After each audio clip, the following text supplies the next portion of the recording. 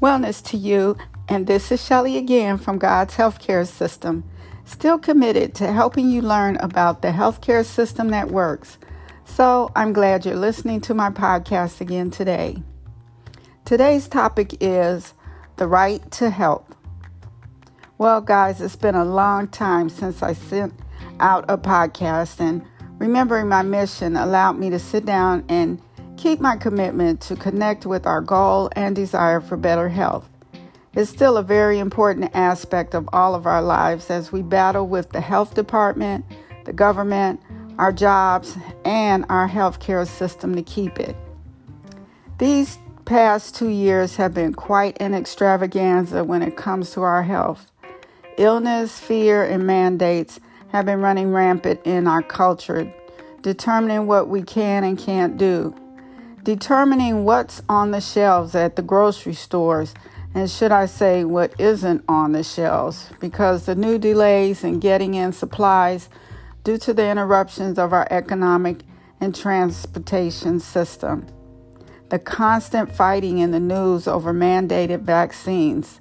So it's down to our inalienable rights, and how can we keep them? How will it affect the order of our world? Don't you need a break? I know I do. So I thought I might render some suggestions on how you can take care of yourself during these troubled times. How can I stay anchored to my health and sanity? Well, my first suggestion is to be aware of how this is affecting me and how I feel about it all. What are my values, despite the culture and its diversity? How will I move forward in my life and make sure I continue to pursue my own health, liberty, and happiness? What really matters? Well, I recently felt moved to look up the word unalienable right after I had to figure out how to spell it, of course. The root word is alien, which is why I couldn't figure it out the first time, but then I was led into a study of natural rights versus legal rights. You know, the Declaration of Independence gives us 3 examples of unalienable rights. These are the fundamental rights that are endowed to every human being by his or her creator and are often referred to as natural rights. And I want to point out that this right is God-given. You don't have to ask for it. It's yours. Natural or personal rights held by an individual, which are not bestowed by law, custom, or belief, and which cannot be taken or given away, thus the word unalienable. The U.S. Constitution recognized that certain universal rights cannot be taken away by legislation, as they are beyond the control of a government, being naturally given to every individual at birth, and that these rights are retained throughout life.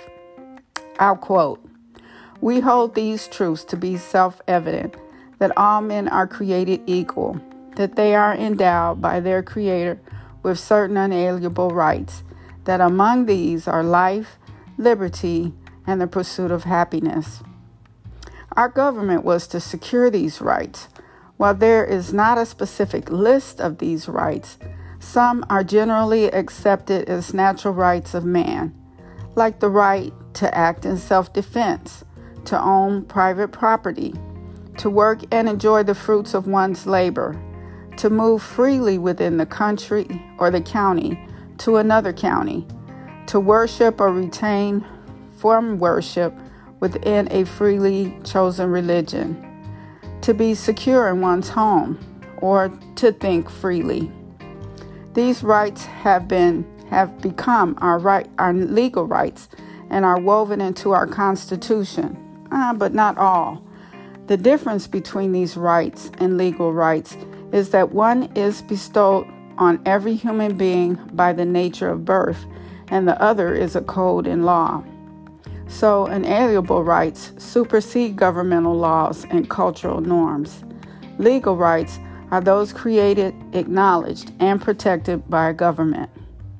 In the United States, legal rights include such rights as the right to vote, the right to a fair trial if accused of a crime or civil wrong, and the protection from unfair search and seizure.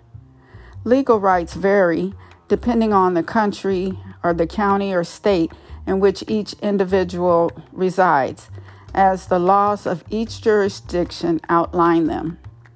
Legal rights can be changed, suspended, or revoked as new laws are deemed necessary or more appropriate. So now, what's the point of this all? Well, I think that today it is important for us all to recognize what has been given to us by God and to know that He will not allow these rights to be taken away. For Scripture says in Isaiah 9, verses 6 and 7, "For unto us a child is born, unto us a son is given, and the government shall be upon his shoulders, and his name shall be called Wonderful, Counselor, the Mighty God, the Everlasting Father, the Prince of Peace. Of the increase of his government and peace there shall be no end, upon the throne of David and upon his kingdom, to order it and to establish it with judgment and with justice from henceforth even forever. The zeal of the Lord of hosts will perform it." Well, therefore, we can have faith that He will protect us in these matters and that He is governing us and watching over us. We can rest in this peace. So, my challenge for you today is to define what these wonderful God-given rights mean to you. Be willing to do something today to stand for them. And my prayer for you is that God will not let you down no matter what is going on around us, all because He cares about our health and well-being. Well, for more teaching on God's healthcare system, continue to listen to my In the Moment podcast teachings here on the Anchor and Spotify apps. Or you can go to my website and get some of my books at www.godshealthcaresystem.com, or get books from the Amazon website. And as always, guys, be well.